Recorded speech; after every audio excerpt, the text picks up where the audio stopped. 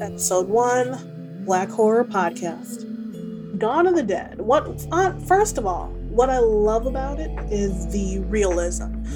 Like, in my mind, I feel like if there was an apocalypse tomorrow, besides fucking COVID, if there's a pandemic, a freaking apocalypse tomorrow, it would literally look like 2004's Dawn of the Dead.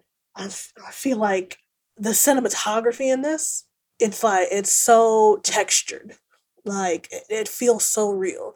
Like, if I were to pull these characters out and put them into our world, it'd be seamless, it'd be flawless. Like, the way that it's shot, it just really seems like what the USA in middle America would be like in a zombie apocalypse. That's the first thing I fell in love with well, not as a kid.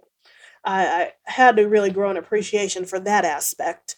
But rewatching the movie, because I rewatched it, well, I watched half of it yesterday, and then the other half this morning.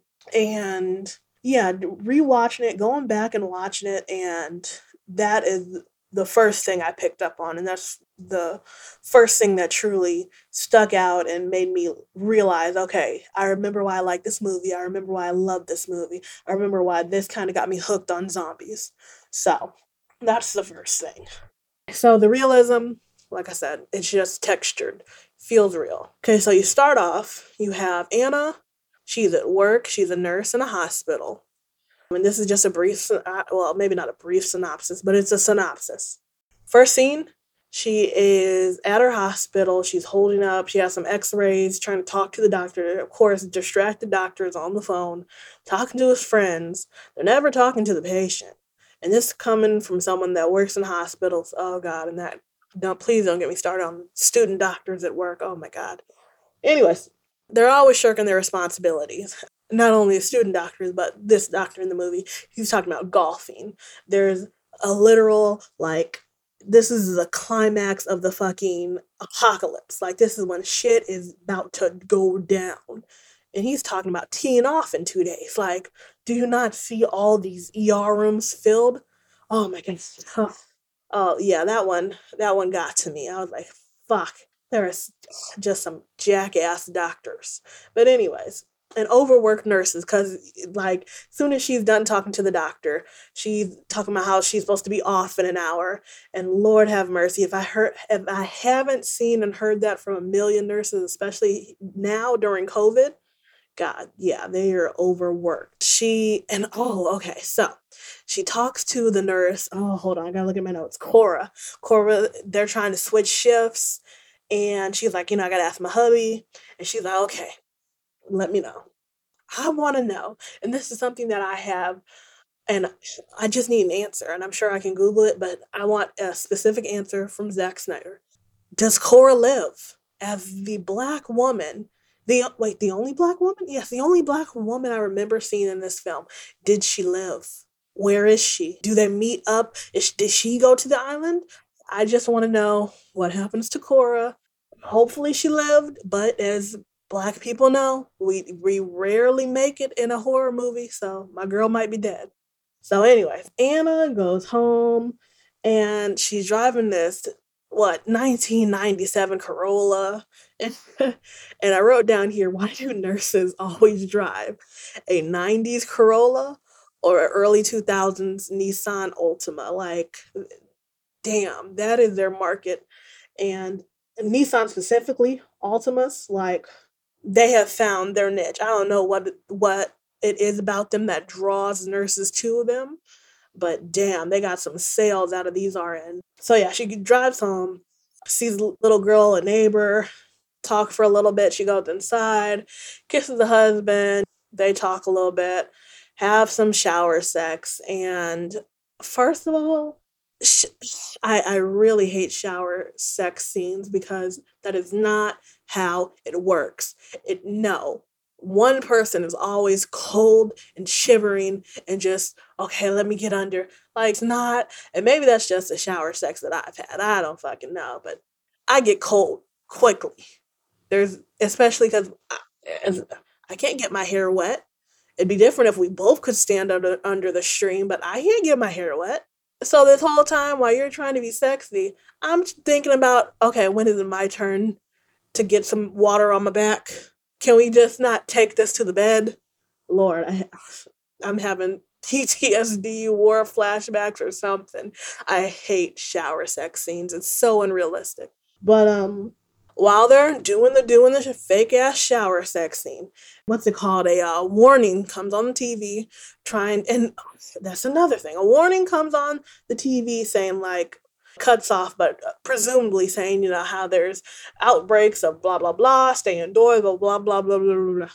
Why the fuck? If this is the start of an apocalypse and they see that, hey, it's enough for us to give a warning not only on radio but on television, why would you not be playing that warning around the clock? If you don't play it every couple minutes, why not at least once an hour? What if people are, as you see, having shower sex and miss the fucking warning? You can't just say it once. Like, oh my god. That one got to me. I'm like, what the fuck? That's like announcing a tornado warning once. That's it. And all you could hear it was on TV. The little alert didn't come to your phone. Nothing pops up on the weather app. You're just fucked if you didn't get it the first time. So yeah. So okay. They wake up. This is the next morning. I'm sure exhausted by all the tedious whatever the fuck shower sex. They wake up the next day, and Vivian, who's the little girl that Anna saw earlier, is walking in the room. The husband wakes up, is like, hey, wife, Vivian's here. Don't do no freak nasty shit. We got kids in the room.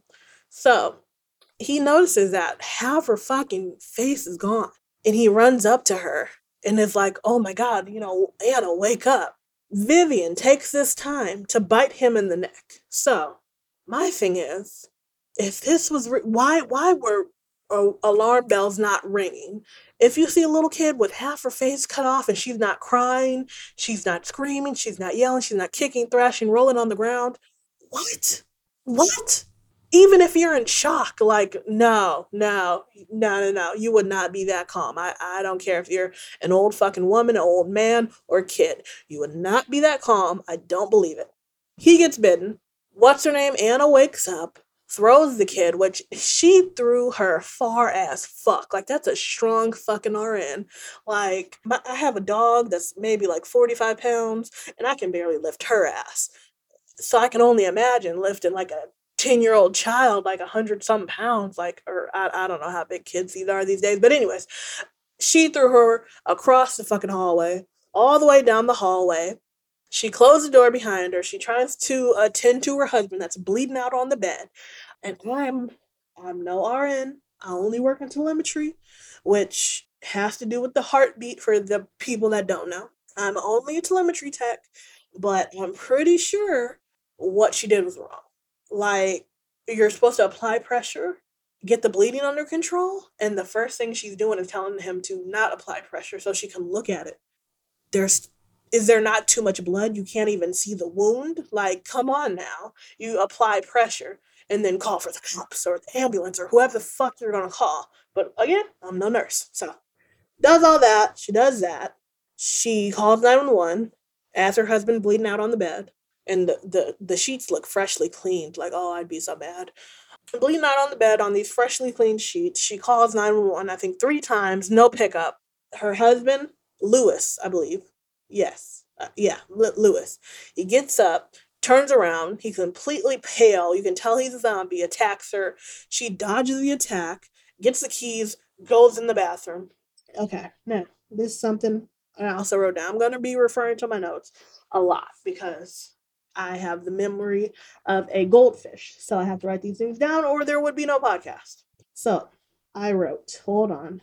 Why the fuck does she double check? If this anomaly fucking occurred, a child just attacked your husband bled to death, to or at least to the point where he was not any longer responsive. And then out of nowhere, he gets up. The bleeding has ebbed. He's gotten up like nothing's wrong. Like all he did was get a nick on his finger, a fucking paper cut.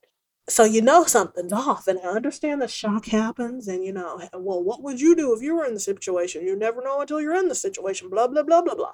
I get that, but even still, you know that something's wrong, and you know something's wrong. Not even by all that, by the fact this man just tried to kill you less than 5 seconds ago, and you're white ass. And this is why I wanted to do a black horror podcast because I feel like not only in movies, but in real life, white people be doing some stupid ass shit. Because my black ass would have been out of there immediately. Fuck you. If you love me and if you're normal, you'll find me. Otherwise, fuck all that shit. This man tried to attack you, tried to kill you less than 5 seconds ago. She goes up to the door. Lewis! And his ass bust his big ass head through the door, trying to get to her. Now she's trying to get out of the bathroom before he gets in the bathroom and actually kills her, barely miss it, like barely escapes by the skin of her teeth. Also, a saying that does not make sense to me. Do we have skin on our teeth? I don't think so. So whatever. Anyways, gets away by the skin of her teeth, goes outside. She sees her neighbors. Well, really, she sees her whole neighborhood is now in complete chaos. Buildings on fire, people getting chased, people getting eaten, people getting hit with cars. The neighbor directly across from her, she asks for help. He's about to shoot her dead, and he gets hit by ambulance, which saved her. And she's just standing there, and I get you're gonna hear this a lot from me, and especially in this episode. I get that she was in shock, but you can't just stand there. You can't just freeze. You're gonna die. Get your ass in the car, which she finally did when the husband somehow made his way out the building or out the house and tried to again for the third time in less than 2 minutes try to kill her. So she's driving. She's listening to the radio, changing every station. They're just saying the same old shit that they say in every fucking disaster situation. Horror, I mean, movie or real life. Stay inside, lock your doors, board your windows, blah, blah, blah, blah, blah, blah, blah, blah, blah. So she's driving. Um, She's witnessing all the chaos. She sees a big explosion on the way. She's just driving, trying to get the fuck out of there. I understand. Oh, okay. And at this time, it cuts away to the little opening credits or whatever. And I honestly love the opening credits because they like intercut it. Like you see some zombies and zombie attacks, and then you see like organized religion. And I don't know if that was just. I'm sure that was planned, but in my mind, I was like, oh, okay. They're what's the word? They're comparing organized religion and zombies. People mindlessly following whatever or whoever tells them to do what. Zombies, they mindlessly follow their instincts, which is to maim and kill and eat brains and body parts. So, I thought that was a cool little comparison. And I wish they'd have shown like it looked kind of like mostly and I could be wrong, Muslim culture. Like I saw the people bowing on the carpets or on their personal carpets, which and I could be getting the culture completely wrong. But yeah, like they could have showed some white people at church. Really, they could have showed some black people at church because I mean, come on. I mean, and I may just be saying this because I'm not religious specifically, but spiritual. But yeah, I'm sure y'all know some people that follow the word or the word of the Lord to the T, to the point where they're just mindless fucking zombies. They can't think for themselves. They don't have fun with their life because, oh, it might be a fucking sin. Oh, God, I hate people like that. I've known people like that. I grew up in the church, so I know people like that. I have family like that, in fact. And yeah. So I like that little opening scene. I like the song that plays, like the little country music. So, anyways, before that opening scene, Anna's dumbass, while she was driving, stops and just is kind of like taking it in and watching all this fucked up shit happen. And someone tries to break into her car, which, she immediately punches the gas. Smart, smart decision, Anna. And of course, swerves because he's trying to take hold of the wheel. She's trying to keep hold of the wheel and get him out of the car, which Zombie Apocalypse 101, please lock your fucking doors when you get in the car. Please. So shit like that doesn't happen. Like someone doesn't try to jack you. She runs into a tree. So here comes Kenneth. Ving Rhames. She's getting out of the car. He says, say something. because zombies don't talk. Smart man. And she says, please. That's all she says is please. And so they start walking. Can I just say, propaganda. Freaking propaganda even back then. You have a black person, black man, he's a fucking cop. So I feel like they couldn't have made uh, and I'm gonna struggle to word this. It feels like, okay, we're gonna put a black person in there, guys. But we're gonna make him the cop. Because we know black people don't like cops. We know this. Okay? So we're gonna make the black guy the cop. So that in their mind, in these black people's mind, they're like, oh well, he's black, so we're rooting for him, but he's a cop, so we're kind of not rooting for him. But at the end of the day, he is black, he's one of us, so we're gonna root for him and we're gonna like him.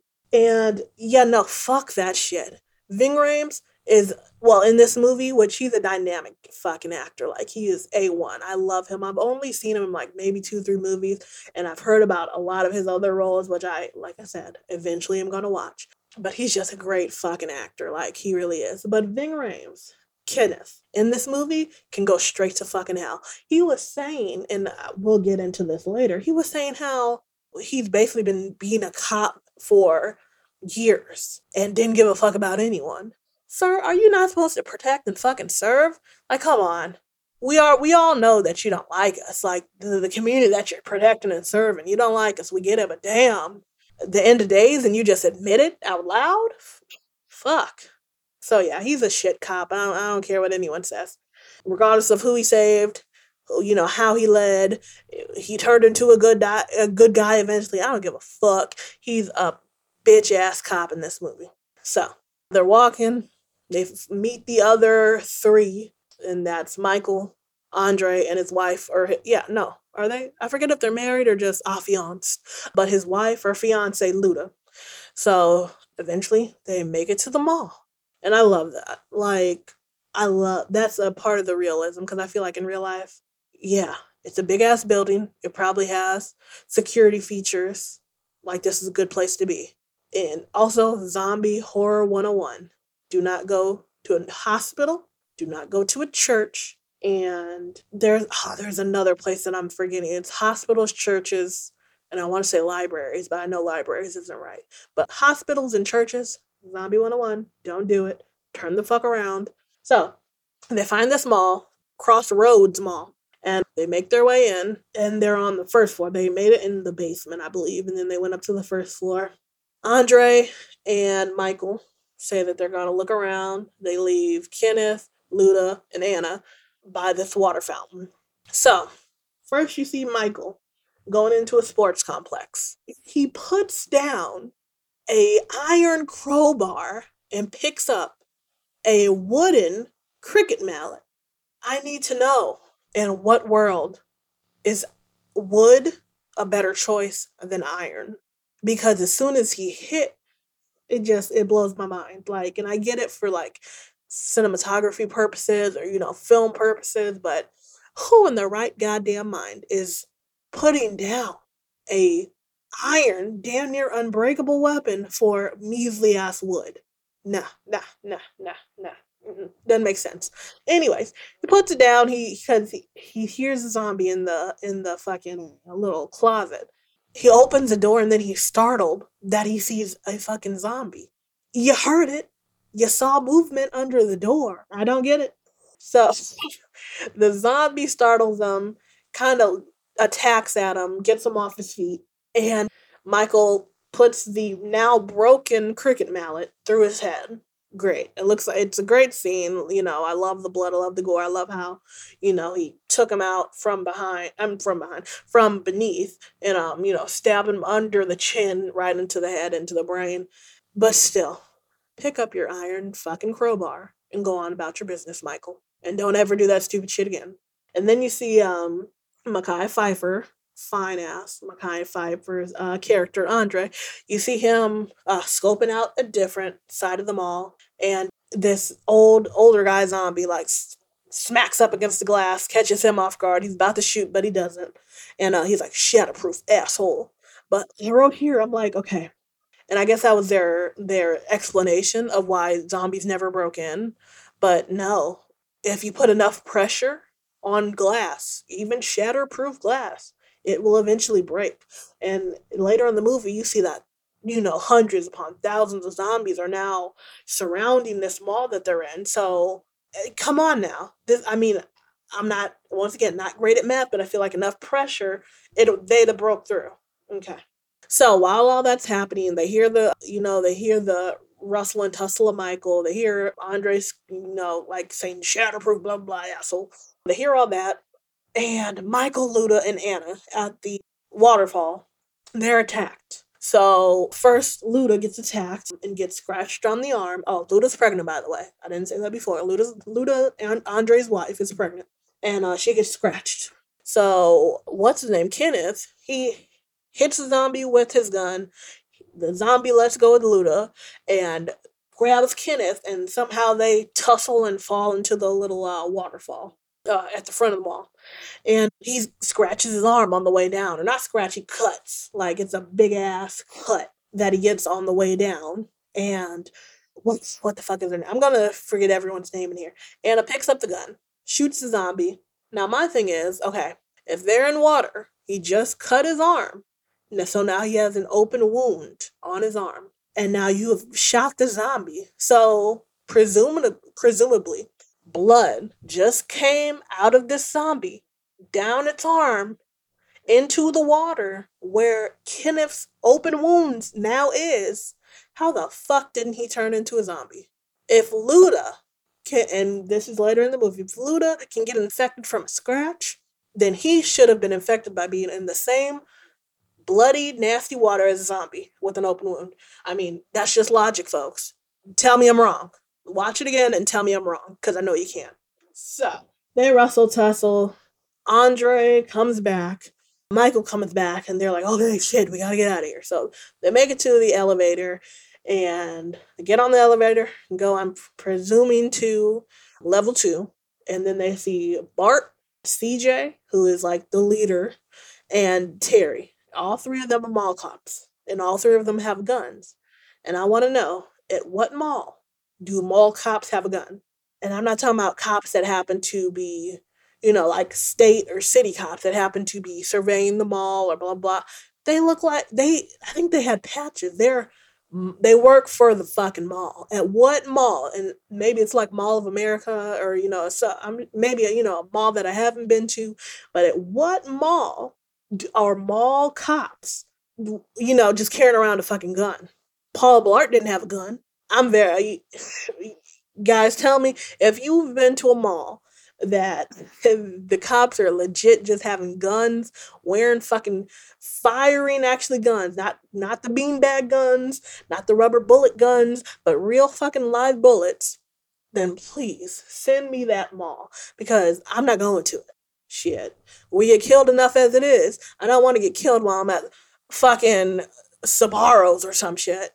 There, okay, now they gave him the guns, like dumbasses.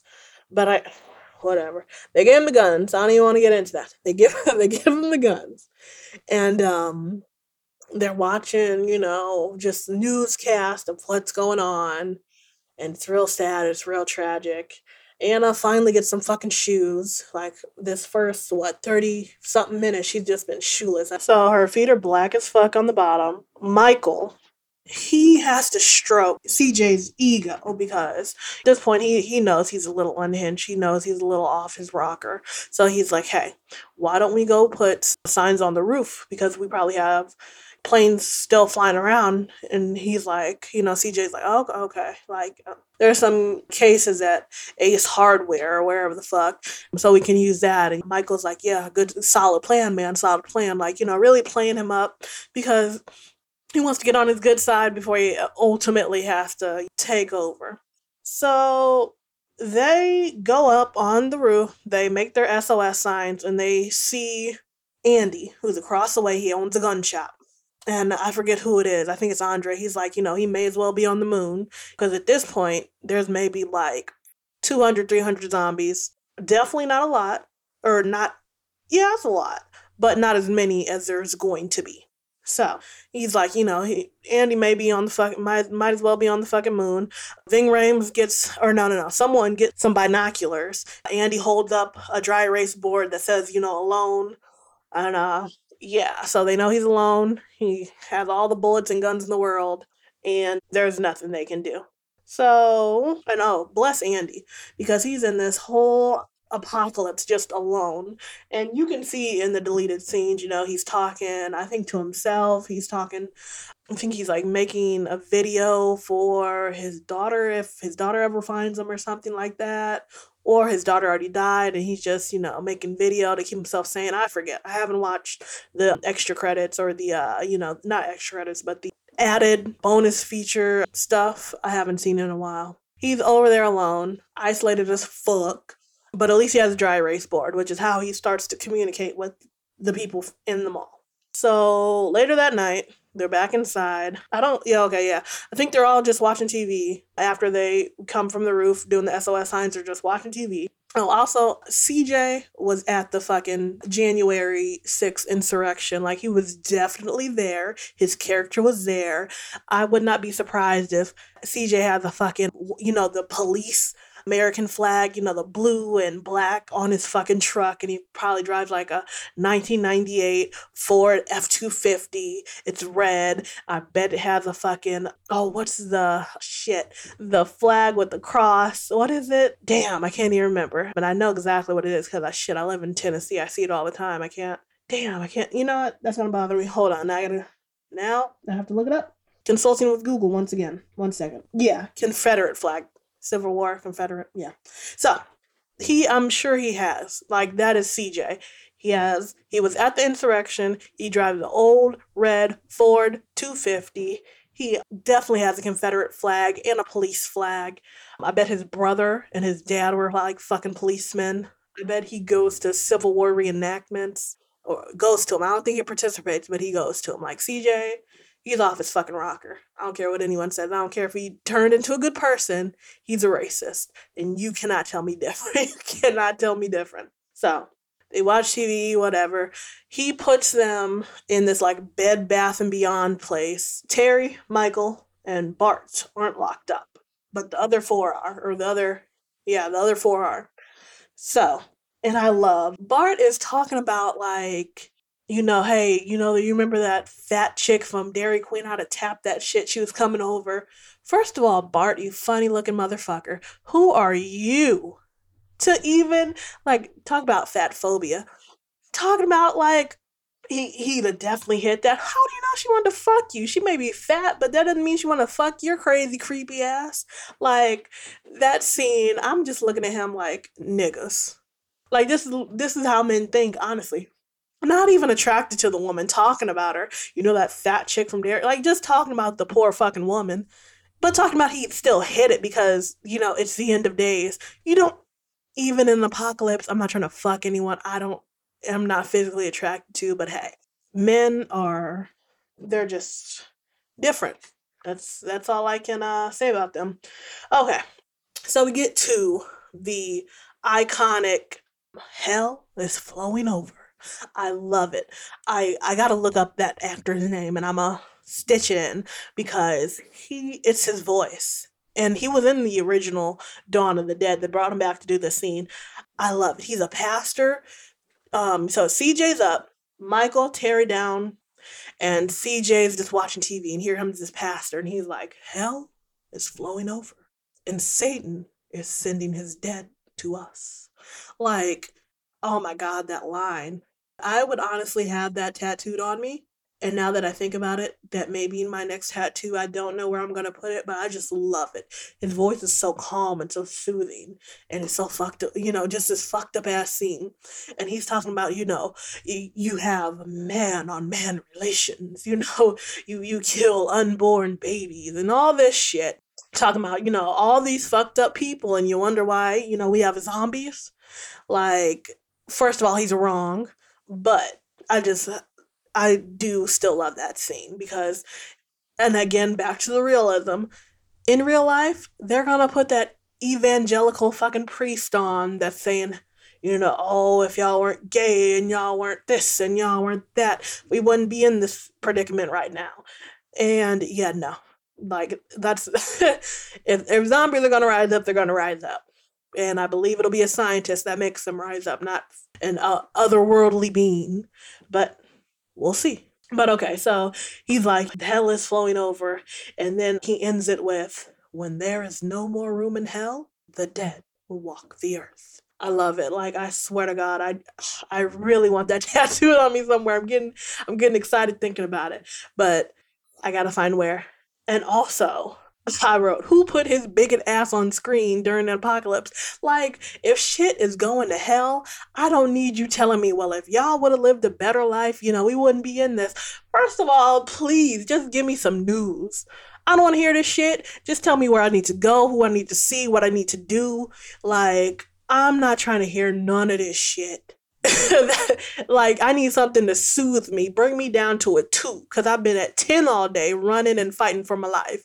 Like, please don't put his crazy old ass on TV. Not right now.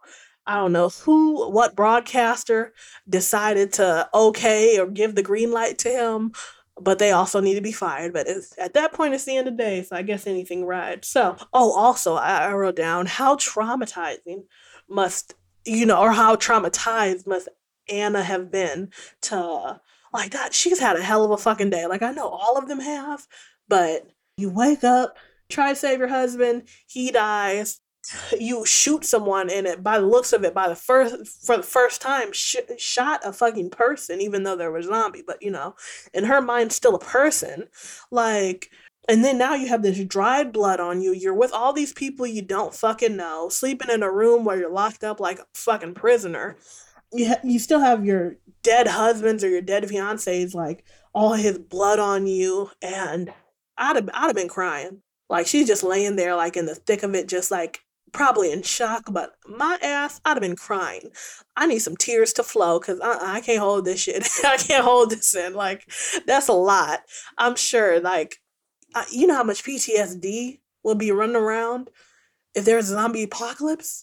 Oh my god. Like, even if America or wherever got through the apocalypse, oh, there'd be therapists will be making some good money, because there's going to be a lot of trauma. So, okay, they show them basically just listening to all these zombies outside, basically like, how the fuck am I going to sleep with just not everything that's happened today, but everything that's going to be happening, everything that, even right now, just listening to dead people, reanimated dead people, just moaning and groaning, like, outside. How am I supposed to get sleep? So it's morning time now. Terry is talking about coffee, wanting some coffee, wishing that the people from Hallowed Grounds, who are the little, basically, Starbucks of this universe, how he wishes someone could make him I think, a soy triple latte or something. And so he goes downstairs to Hallowed Ground, about to make himself some coffee. He passes the little Bed Bath and Beyond place where they're, stashed in, basically.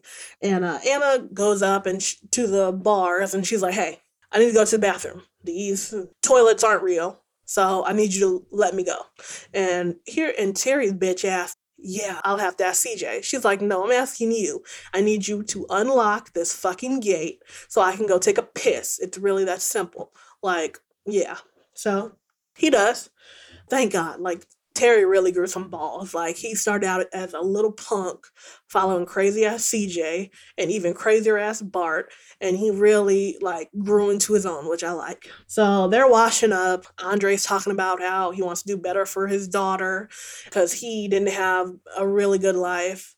And that was a touchy moment. Like, and I think that was the first time that Kenneth really saw him as a person. Like, okay, he's not just a thug on the street. He's not just, whoever would have you. He really cares about his family, and he wants the best for his child, and he wants to do the best for his child. I really think that's the first time that Kenneth saw his humanity, because I feel like at this point, Kenneth is just so tapped out. He's one of those cops, like, just doing it by the book. He's not really putting his heart in it because he hasn't had to, or maybe he's done it too much and got hurt. I don't fucking know. I'm not even trying to make excuses for him, because I don't fuck with cops. But especially, and well, not especially, but cops, even in movies, any type of cop, I don't fuck with you. Yeah, so, yeah, he's probably just, like, at this point, like, just so, like, nothing really gets to him. But, Andre was telling him, how he wants to really take care of his daughter or his child. And Kenneth looks at him and for the first time I think really sees him. So they're talking, they're getting ready, everybody's washing up. And here comes Terry was a creeper.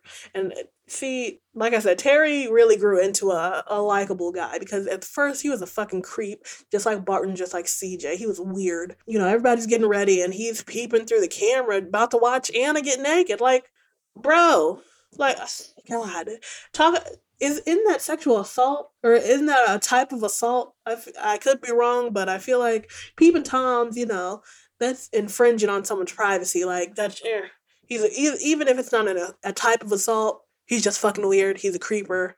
So he sees these people driving around shooting, basically trying to just find somewhere to park, get out, just get things together.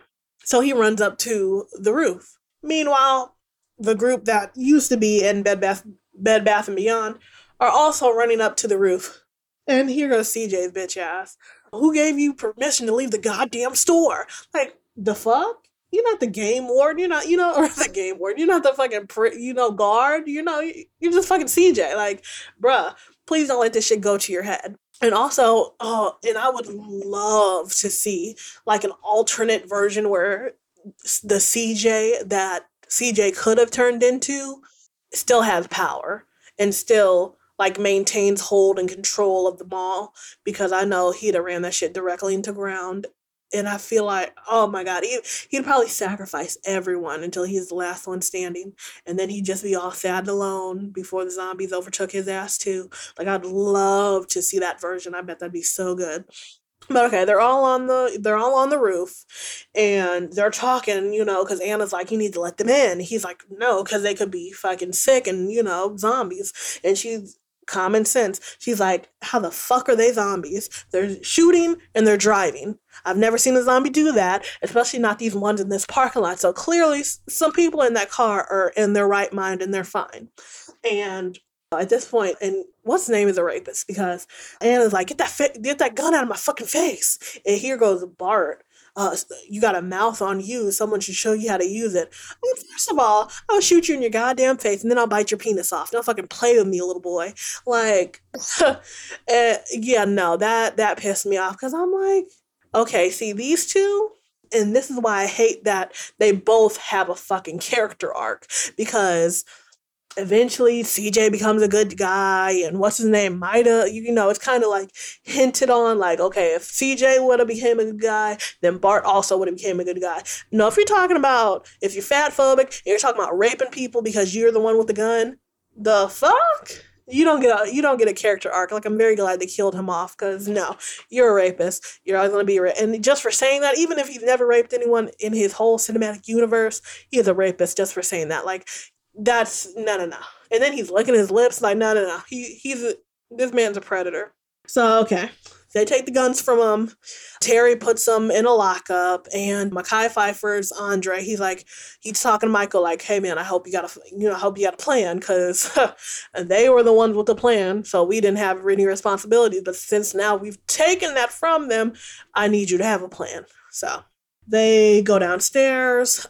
Andre and Michael do. They go downstairs, and I love that Mekhi Phifer is really, or Andre, he is really like speaking for all the black people at this point. He's like, I don't know what your plan is, but if your plan is to go out there, you need to think of a new plan because we ain't doing that. And Michael's like, we gotta. And he's like, nah, man, get that shit out your head right now. And yeah, no, because that would have definitely been also my black ass. We are not going out there. If you can't think of a plan that does not involve going out there, you need to do that shit yourself. Because I don't know them people in that truck. And yes, I want them to live, but I'm not going to sacrifice myself for them to live. Like, white people always trying to sacrifice or actually get other people to sacrifice themselves. Like, isn't that a whole trope? The sacrificial Negro? It's a fuck no for me. Sacrifice your ass and then I'll think about it. So they go outside just to see that Luda and Anna have already made a plan to get them out the truck. So now they're out in the open. Zombies are coming at them. They shoot them. What's his name wastes a fucking bullet because they already know to shoot him in the head, and Michael's over here shooting him in the chest. Like, come on, man. We don't have unlimited resources. Stop playing. So They eventually get back in. They get all the people out the truck. Ty Burrell from Modern Family plays Phil. He's in this movie. Like, he plays such a good asshole. Like, he's just truly just disgusting in this movie. Like, he also is a good actor because I hated them. Like, when I saw this movie, even before Modern Family came out, like, I just hated him. Like, even I see him like in other stuff, like every once in a while. I'm like, that's the guy from fucking Dawn of the Dead, that asshole. Like, oh my god, I hated him. I just truly, he made me, and I love when an actor is that good that they make you either completely love them or hate them. Oh yeah, I could not stand Ty Burrell. Didn't even know him. He's probably a nice guy in real life, but I hated him until I saw Modern Family. So they get everybody in, and I wrote here who thought it was a good idea to bring the lady in the wheelbarrow. Like, who? And I get leave no one behind, but she has this big ass bite on her arm. She looks like she's dying, and your first instinct is to bring her with the general population. Like, at this point, they didn't know that bites, transfer the virus. I get that. Well, really injure any injury from an undead because old girl got cut and she's now infected. But I get that you didn't know. But she looks sickly. She looks deathly. And you're bringing her in an enclosed environment with the general population. How does that seem okay? That, like, at least put her in a different room. Like, I don't know. Like, that was just not foresight, just a lack of planning on their part. It in no way seems like a good idea. Any injury should have been in another room just in case. Like, and of course I'm saying this as someone that's watched the movies and watched zombie movies for years, but still, quarantine. It's okay to quarantine people. Kenneth is trying. They're catching up. Like, seeing the lady, and I forgot her name. Shit, Cora, or no, I'm lying. That's a black nurse. Hold on, I have it written down somewhere. Okay, well, either way, with this new group, there's an old lady that kind of saved everybody. She picked everybody up from the church, and Kenneth is like, can I borrow the truck? I'm trying to get to my brother from Fort Pastor. Or get to my brother that's in Fort Pastor. And, the lady saying, like, hey, I literally just picked all these people up from Fort Pastor. And here he goes. Is everyone there dead? And of course, Ty Burrell's character is such an asshole. He's like, I mean, yeah, in the sense of they fell down and then they got up and started eating people. And he's like, and here goes Kenneth, is everyone there dead? Like, sir, first of all, I need you to stop yelling. And then second of all, I mean, at this point, just use your fucking common sense, Kenneth. Like, yes, everyone there is dead. If she grabbed and got as many people that were alive and still even injured that she could, that means for the most part, everyone else there was unsavable. That's generally what it means. I'm sure she got as many people as she could. I'm sure she did the best that she could with what she had, but you're chancing it because I think they even mentioned like they barely got out. So what the fuck do you think your one man army is gonna do?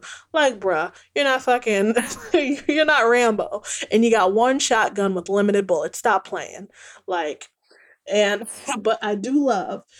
I put this here. I was like Ving Rhames saying "fuck y'all" because they're trying to talk him out of going, and Michael, he's like, these people here could use you. And Ving Rhames, Kenneth, turns around and is like, fuck y'all.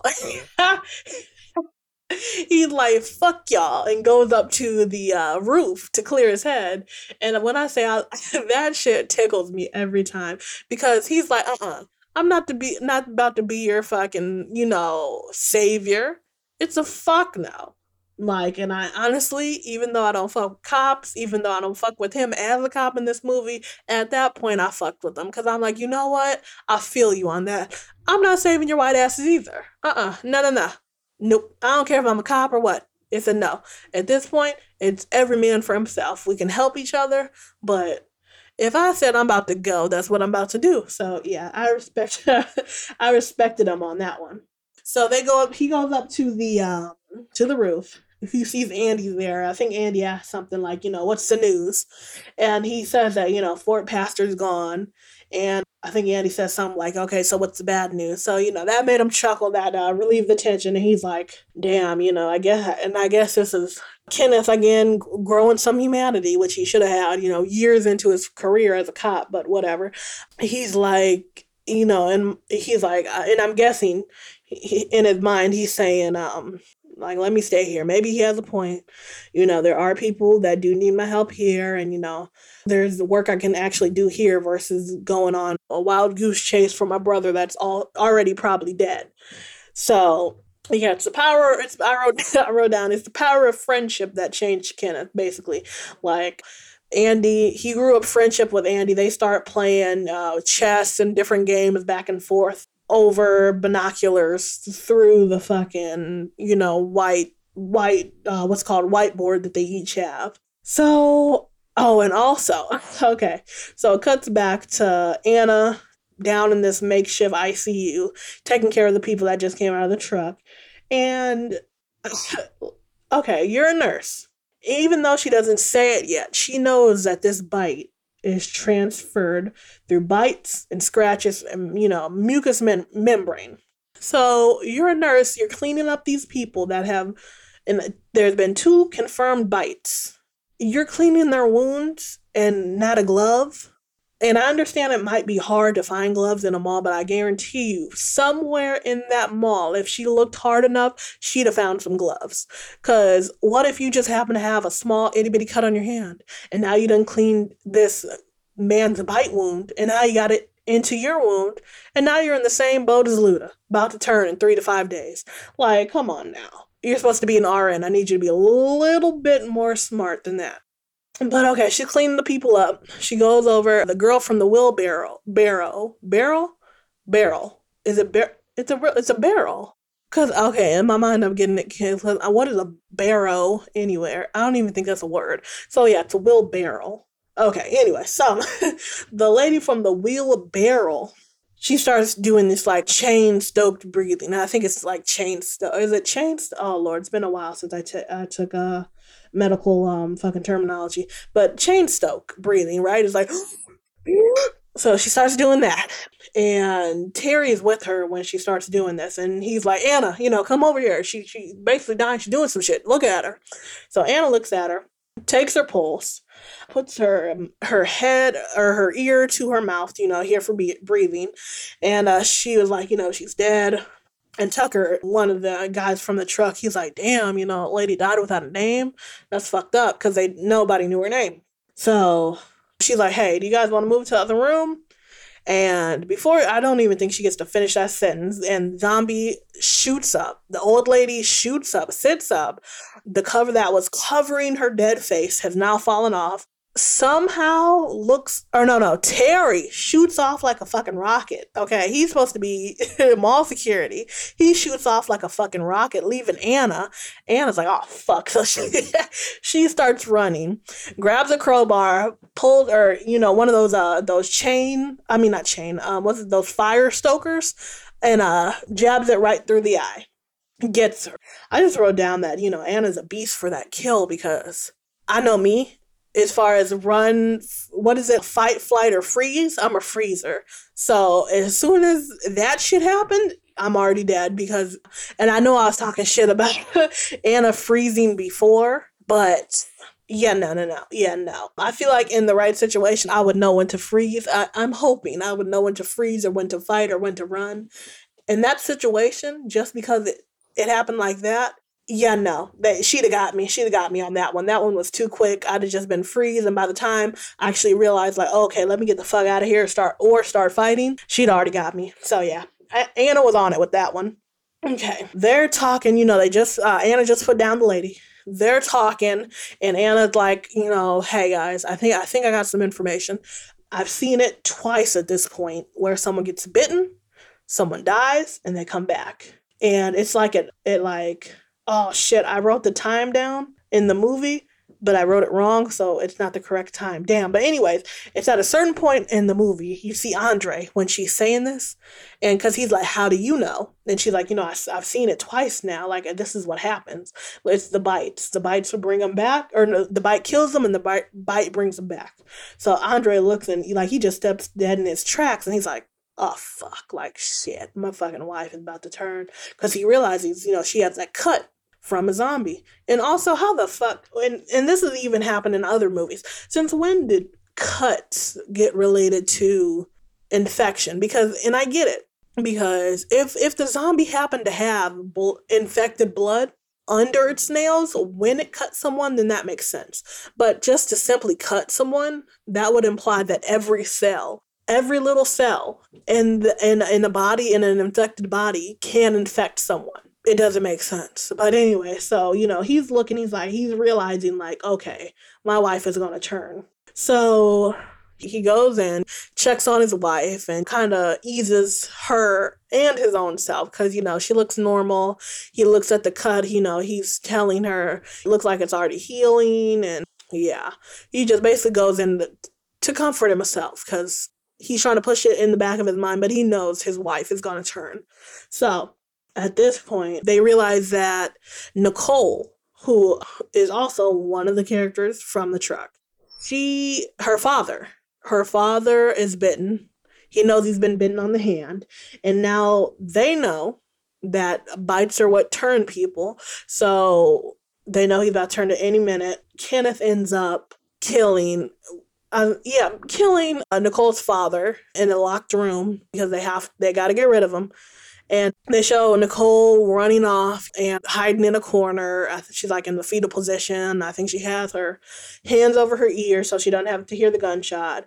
And in my mind, I'm just like, why is there always that virginal character? Like, and I get that, she's implied to be young. She lost her mom. I think her mom, I think they said she died before the apocalypse, but her brothers died in the apocalypse, and now all she has is her father, who is also about to die. So I get that she's been through a lot. Maybe she's regressed mentally, but no, I just hate that, like, virginal innocent character. And I get that there are virginal innocent people in actual real life, but it's like they made her just so childlike that she was a dumbass.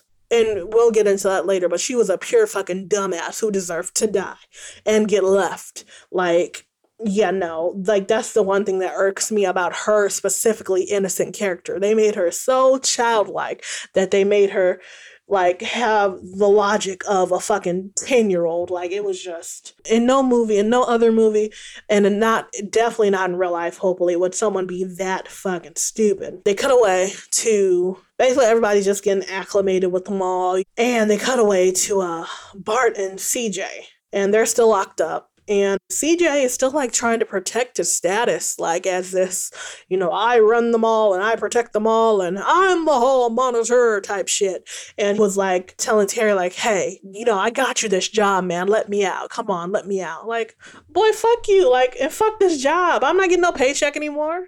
What you telling me you got me hired for? And yeah, it just blows me, because, like I said, I still can't even tell if he's really just honestly wants to protect this mall, or he's just that much of a dick and a dumbass and just wants to be higher up on the fucking chain of command or whatever. Like, CJ, his character just, but yeah, people they're going through, and like I said, just getting acclimated with everything that's in the mall. They're watching movies, they're trying, one of them, trying heels on, because he was like churchgoer, so he really never, I guess, could explore his sexuality, so now he's trying on heels. And Steve, who is Ty Burrell's character, and Monica, you see them fucking, and this happens, and I remember they had also brought this up in The Talking Dead, like, seasons ago, and it's like, in real life, I think, like, especially if there's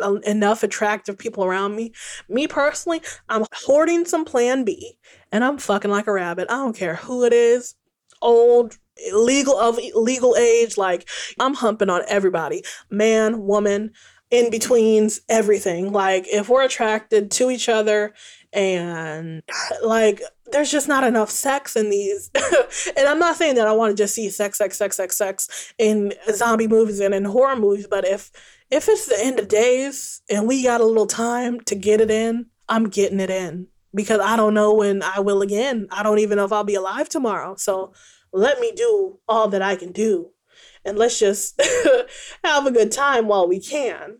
But yeah, so everybody is just having fun, or at least as much fun as you can in a zombie apocalypse in the mall. Not CJ, what's his name? Kenneth and Andy are just going back and forth talking over the little whiteboard. And I honestly truly believe that Andy is a big reason why they're group of zombies have come because earlier in the movie, they're talking about why are all these zombies coming, and they're like, maybe it's instinct, maybe they, just remember this place somehow. And no, that's not it to me. Zombies, well, these zombies are attracted by sound. They started playing a game shooting zombies. So that's even more sound. Andy, at the start of the apocalypse, was shooting them, trying to get them away from his building.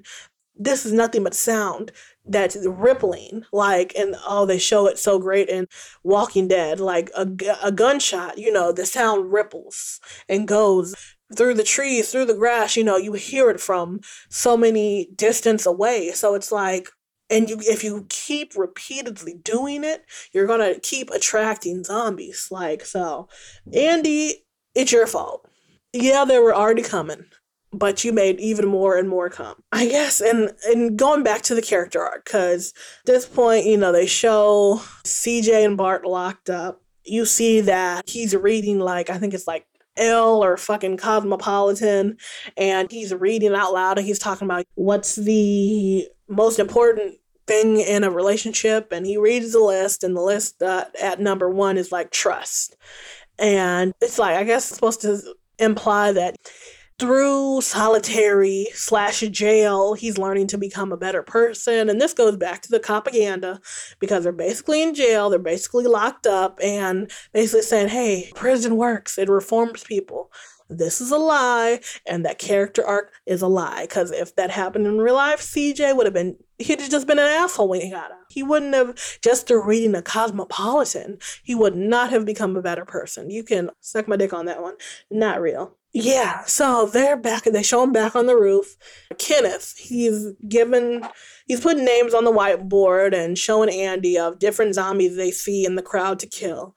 And who just makes a, and I understand you basically have unlimited ammo, but who does that? That's, I don't know. It's like y'all are already that desensitized to seeing dead bodies that now you're making a game of killing people or killing these zombies, which I guess, I mean, they have to get killed at some point so you can get the world back to regular. But 3 days in, 2 days into a zombie apocalypse, and y'all are that desensitized? Like, okay, wow. So they're shooting. Oh, they cut back to Andre with Luda. Also, just how long was Andre going to, how long could he have kept that going? So let's assume that Andre, he has his family. Luda has the baby. She turns into a zombie. And spoiler alert, there's a zombie baby. How would that have worked out? Would he have just stayed hidden in the mall? Like, no, like eventually people are going to want to see, and especially because they knew that she was going to pop it any day. Like, how are you going to keep that under wraps? How long could you have kept that under wraps that your wife is now dead and your child is also dead? Like, I really want to know how, and I get he was in denial. Was there a plan? Or was he just winging it? I don't know. So they're at dinner and they're talking about, their previous lives. And Anna is asking Michael questions. And she asks, like, what was a job that you were worst at? And he says, husband. And her ass is just over there. She is swooning. He is talking about how he is an ain't shit ass husband. I think he said he got divorced 3 times, which, not knocking anyone that, has been married and divorced multiple times. But I'm just like, how is that? You just over here giving that man heart eyes. Like, in my mind, and I guess because, especially in the apocalypse, like, dating dating and all that regular shit, it goes out the window because at this point she's probably just horny. But it's just like, happened like 3 times. What happened? What did you do specifically? Because I need to know that. Because yeah, 3 times. I'm not trying to fuck you. Not right now. I need to know what type of man you are before we do anything. Because no, that's a red flag to me. It'd be different if you said one, maybe even two, but three. That it's good. It's borderline a lot for Angel. That's a lot for me. But yeah, he said he was a good dad, so hopefully he really was. And hopefully, yeah, he definitely wasn't a deadbeat. It doesn't seem like, or I hope not. So like, at least that's, I guess, a redeeming quality. And so they're talking. The power goes out. They cut to Andre and Luda again. Luda screaming. She's at this point in labor, pale, sickly, clearly actively dying. And he's just wiping her, bangs, wiping the sweat off, like, hey, you gotta be quiet, I got you, I'm here. And how did no one hear that? She's literally screaming. And multiple times. And I get that you might have been in far, because it's implied that he stays in the baby area, which is far off to like one side of the mall. But no one, there's not especially when the power goes out, no one hears that fucking screaming. Okay. It's a movie, so I'm just gonna let it go. But I'm just saying that shit's not real. So okay, at this point, who is it? Michael brings CJ and Bart and Kenneth, and they all are about to go turn on the generator. Okay, my thing is, and I love to say that because it's really like the thing that get me tripped up. Okay, my thing is, if it wasn't for Ving Rhames, he comes down at the end, last minute. He's like, I've already, turned on the generator for whatever the fuck. So I know what I'm doing. So y'all are coming with me.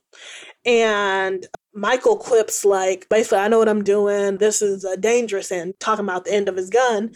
And Ving Rhames literally has to turn off the safety on Michael's gun. And it's like, your dumbass was really about to go out here in a zombie infested parking lot. And you didn't even know that you had your safety on, sir. And then CJ didn't even tell you you had your safety on, so he was about to get your ass killed, really, and go back in that fucking mall and take shit over again. That's really what was about to happen. Like, you're an idiot, and you almost got played. You better thank the black man for saving your ass. So they found the dog down there. I think his name is Chips, or they end up naming him Chips because, he's Oreo, cookies and cream looking with the speckles. And they hear the dog barking while they're in the parking lot or the parking garage. And they're like, he's just fucking crazy. Turns out he's barking to alert them like, hey, a zombie is close to you. And Bart gets bitten by this legless zombie that's crawling on the pipes. Like, he's not crawling, but he's like monkey bars hanging from the pipes, and jumps on Bart, bites him.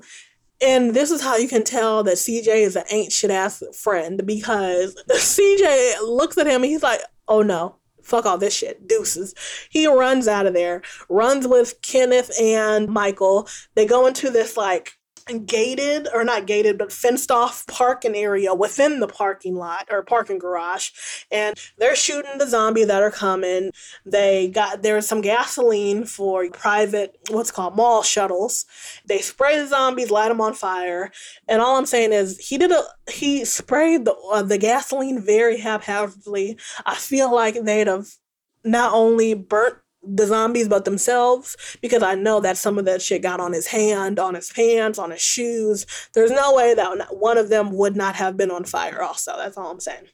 So they secure the garage, and at this point we see that Luda has already had her baby.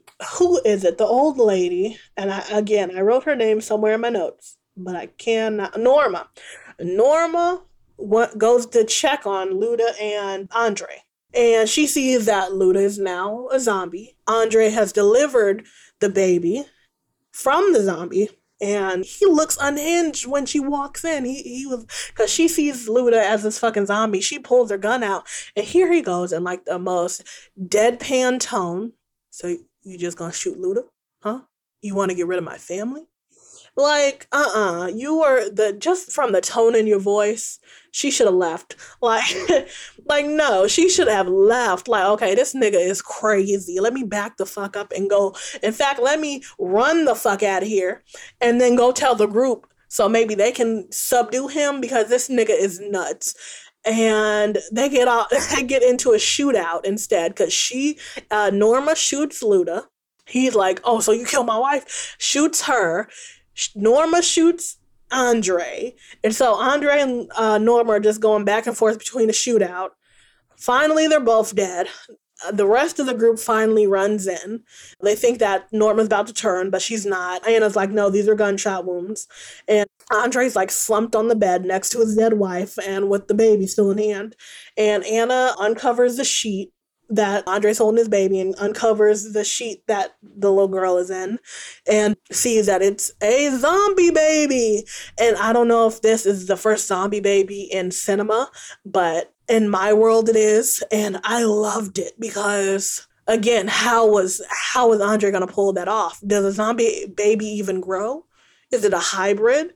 Does it still grow? And is it like, Twilight type thing where, it still grows and it can live off of blood and guts and gore, or it can live off of sandwiches? Like, what type of thing is this? It was very interesting, and I honestly wanted to see how Andre could have pulled that off because in my mind it was not going to turn out well either way. But yeah, so they kill the baby. They throw all three bodies over the edge of the roof. And here comes Ving Rhames talking about, this is what gets me. Again, this is what this is like, okay, because he, they're about to say words before they throw the bodies out. They're going to say words because they knew these people, sort of friends, associates, whatever, acquaintances. Either they were survivors together. So they were going to say words. And here comes Kenneth, basically saying, I never gave a fuck about anyone. I never had to give a fuck about anyone, but I guess I'm gonna give a fuck now. Like, what? Sir, you should not be admitting that. As a servant of your community, you should not be admitting that you never gave a fuck about these people, especially since you had a job that you were supposed to protect and serve. Like, ah. But anyways, he says, some things are worse than death. One of them is sitting here waiting to die. And that line, and I get you have to have something that drives a movie into its next act, but that line is a fucking lie. It's a lie and a half. There is no way in pure D hell that I would get rid of my safety and comfort in this mall with a generator, heat, cooling, whatever you need for the foreseeable future. You can ration all the food that you need. You can get more food if y'all start doing, runs and, do them safely and effectively. There's no way I'm giving that up. No. Watch any other, and there must not be any zombie shows or movies in this, cinematic universe, because all of them would have told you. You find somewhere safe and you stay there. You hunker down. You build up around it. You don't go looking for other places. You build up around that safe haven and keep it as safe as you can for as long as you can so you don't have to keep moving. Like, I'm talking about one of them is sitting here waiting to die. Well, y'all go ahead. Because that just means more food, more electricity, more blah, blah, blah for me. Because, I'm not moving. And then they get this cockamamie scheme to enforce some shuttle vans with a little bit of barbed wire and some flimsy ass metal that they find around the mall and blah, blah, blah. And also Nicole, her idea of helping was to spray paint. She spray painted and made shuttle vans look kick ass or whatever you want to call it. Like, no. If you're like, they're over here with flamethrowers and they're welding shit together and doing real work, and she's over here spray painting. At this point, don't even help. Like, because what you're doing isn't help. Just leave, Nicole. You're just in the way. You're just annoying. Like, why are you a fucking kid? So, yeah, and then even in the movie, CJ, because at this point, like, since he saved or helped save Kenneth and Michael, I guess he's a good guy now. He's a team player. So he's out in the open. He's not locked up anymore. And even CJ sees the bullshit in this plan. And he explains it and breaks it down. He's like, so we're gonna get Andy, we're gonna, what do you say? He's like, get on some, jump on the covered wagon type bullshit and get on this asshole's boat talking about Steve. Like, so you do hear it. You also hear that it sounds like bullshit. And he's like, sure. Well, I mean, I guess you got nothing else to do in a zombie apocalypse than try to live, but still, don't make it hard on yourself. Like, yeah, I didn't understand that, but like I said, I get for a movie, you need something to ramp up the energy and the action so you can reach the climax and then get into the final act. I get it, but no, no, no, no. They get done, rigging up the shuttles. Or not they, Michael calls Anna. He shows her that he made like this, he rigged the shuttle so he can put in a chainsaw at the bottom of the windows and cut the zombies off if they try to attach to the side. And she makes a joke and it's like, oh, really romantic or something. And he's like, hey, I'm trying. And they get it on. And I can't lie, if someone did that for me, zombie apocalypse or not, you're definitely getting this cat. Like, you're getting it at that moment. I don't even blame her. Like, that's hot. Like, in the forethought, I don't know, like something about it. Like, oh, you care about me and the team enough to have thought of such an interesting and cool idea to kill these zombies. Like, yes, I am wet right now with anticipation. Like, you get anything you want from me in that moment. So I don't even blame her. So, okay, now they're planning how to get out the mall, but they realize that Andy is getting thinner and thinner and weaker and weaker. So they know that they need to get some nourishment into him before they try to save him, because if they don't, he's basically a hazard just by being there, because they have to basically carry him and do for him the whole way. So they end up putting some food on chips in like in a sack pack or whatever you want to call it, and attaching it to Chips. And Chips is supposed to run across the parking lot and get to Andy and get through his doggy door. And he's supposed to get food, and then he's supposed to nourish up a little bit, and then they're supposed to go save him and then go to the docks to get on Steve's boat. Okay, so that all happens except zombies get in when Chips is getting through the doggy door and he gets bitten. Okay, this is where the movie damn near loses me, because I just don't understand. Nicole hears them talking, saying, "Oh, they got him," talking about the fact that zombies got Andy or got into his place. She thinks that they're talking about the dog. If he survived this whole time, you saw him with your own eyes run across the parking lot full of zombies, why do you think, just all of a sudden they're going to attack the dog? And even if they did, why you dumb you dumb motherfucker, you stole a van that we possibly could have used or siphoned the gas out of, or used something in that truck to go save a dog. A dog, and this is coming from a dog lover. I have two dogs that I would give my left fucking tit for, but no. In a zombie apocalypse, I love you, Kingston. I love you, Kimura, but deuces. They're not eating you. You can make it. They both used to live on the street. They can make it. Like, no.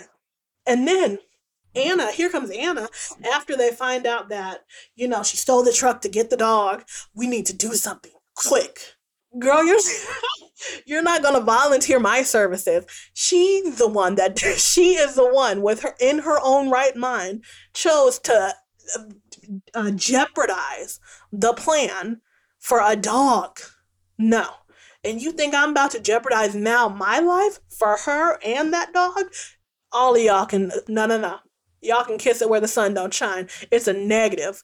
No. Mm-mm. Like that whole part. And once again, I get that you need something to build up. So there's a climax. So there's a final part. But Jesus Christ, they should have left her. They should, and if they didn't leave her, they should have went over there, got the bullets, and then killed her. Because now we have to alter the plan and do all this shit to come save you because you wanted to act like a 10-year-old. Oh my god, I swear, that part gets me fired up because I'm like, how could you be that stupid? And then you saved her. She did all this. She jeopardized your plan, and then you save her. There's no consequences. They didn't cuss her out. They didn't slap her. Nothing. Oh my god! Like that. That part blows me. Like it literally blows me. So after all that shenanigans, they find Andy. Kenneth puts him down. He's like, I'm sorry, brother, and shoots him. It's real heartfelt because you can tell they really were forming a friendship.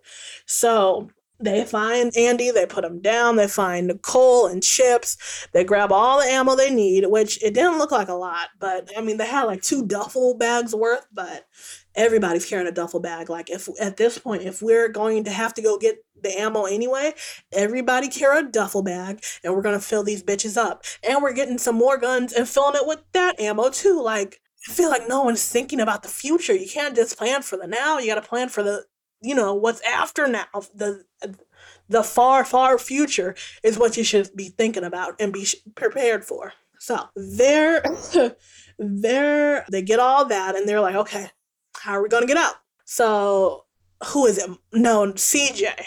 Now that he's a team player, he's like, you want to have a barbecue? He finds some gasoline tanks. He throws it into the group of zombies, shoots it, blows up the pretty like circumference area of zombies, and they all get back into the sewer and try to get back to the mall.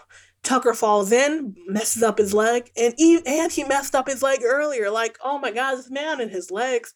When he came out the truck, his leg was fucked up. Now his leg is healed enough that he can go help the team. Then he falls into the well that they're all getting in. The zombies are coming for him and fucks up his leg again. So CJ's having to pull him through this dirty ass water. And CJ's pulling them while Tucker's, shooting zombies.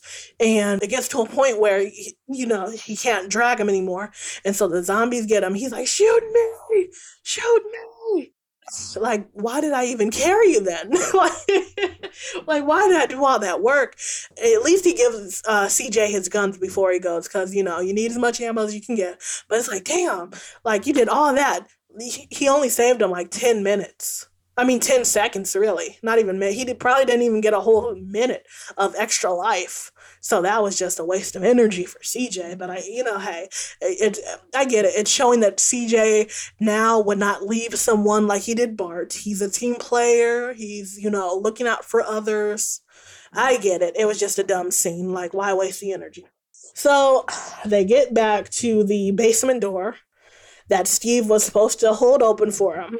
Steve isn't there. They're banging on the door. Who is it? Anna lets them in. They can't get the door back closed to, basically make sure that the zombies are out of the mall. So now they're all running to the elevators. On the way to the elevator, they see the rest of the group. They're like, come on, we're leaving now. And they get to the garage, they get in the shuttle vans, and they see Steve, and they're like, fuck you, fuck you, man, you left us, you were supposed to be there holding the door open. So they both get in, both groups get in two different vans. One thing I noticed that just like, it trips me out. Okay, so they had enough forethought to get the shuttles done, and, they had enough forethought to get ammo for the trip, but they didn't have enough forethought to try to bottle water, to try to bring food in the shuttle, because they're trying to go on a boat to an island that they're not exactly sure where it is, and no one thinks to bring provisions. You can die from dehydration, from starvation, just as easily as you can die from a zombie. Like, did no one think to just bring one bottle of water? Like, there was no water. Even if you don't bring food, no water, and you're sailing across salt water.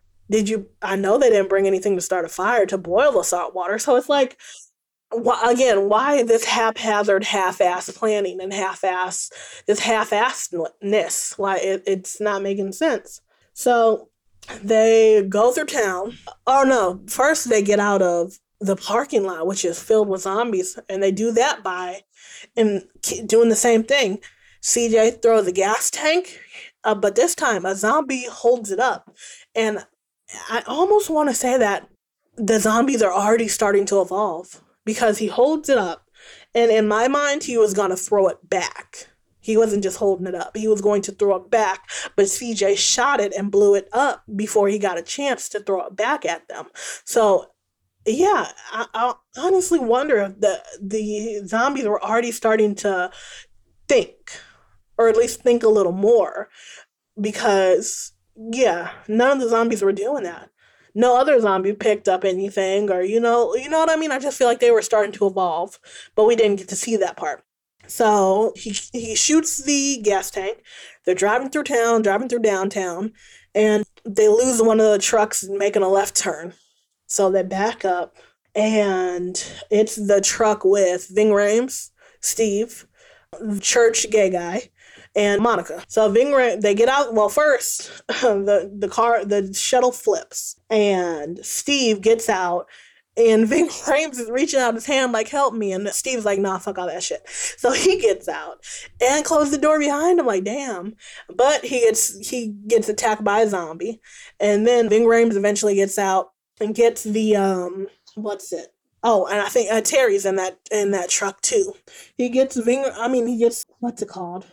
The ammo bag, and they're about to load Terry, the ammo, and Kenneth into van number one. But Anna goes back because she remembers, like, oh shit, Steve is the one with a fucking the boat key, and that's what I want to talk about earlier. Okay, so they have a boat key, only one.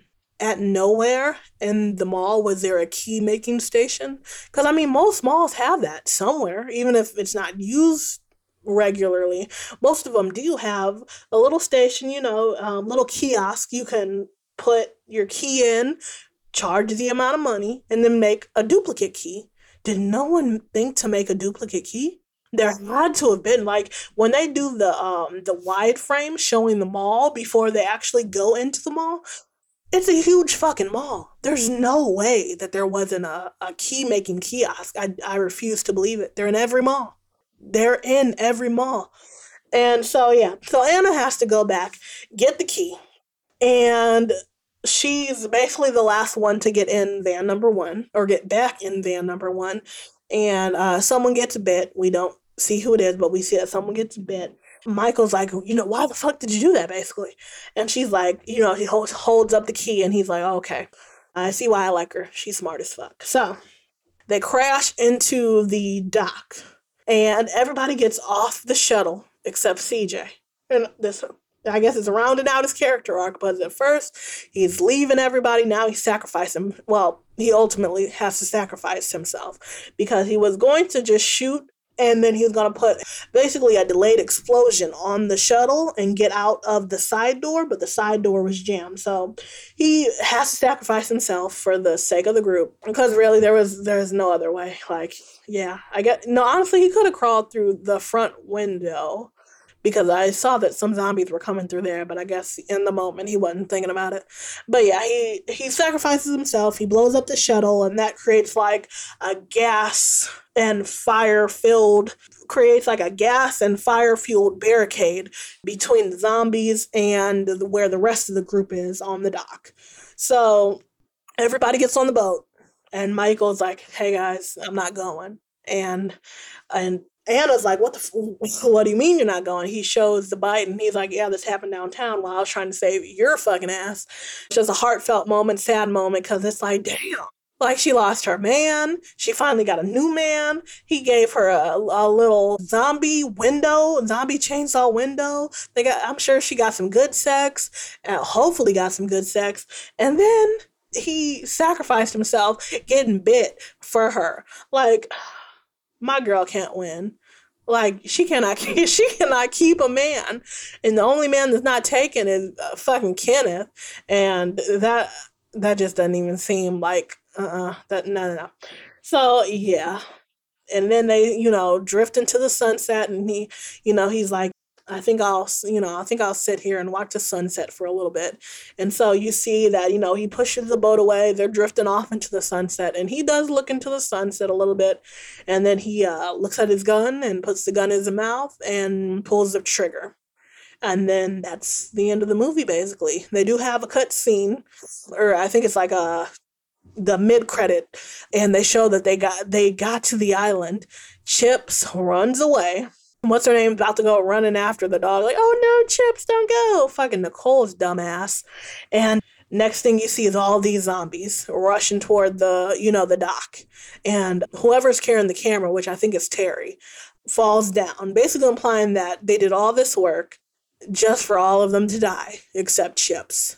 And yeah, that is my first movie. That's Dawn of the Dead. First episode pick, and like I said, I just love the movie. It has its moments, and I also love so bad it's good movies. And I don't know if y'all consider this in that category, but to me, it's just it does have its like moments, especially the fucking Nicole and the saving the dog, but. It has its moments, but it's a great movie. It's something that launched my love of horror and my love of zombies, and it was such a great movie for me to feature as my first episode. I hope you guys liked it. Alright, guys, wrapping up Dawn of the Dead, we're going to go into our BPR. BPR is our Black People rating. Okay, this is how we're going to break it down. BPR goes off of, 1, are there black people in the film?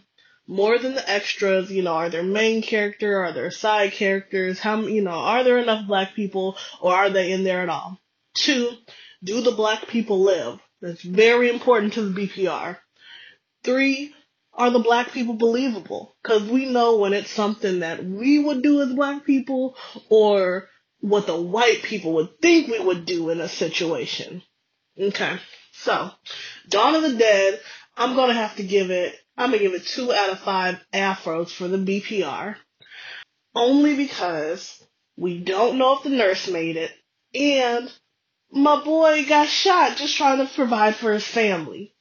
So, I mean, besides that, you don't see too many black people.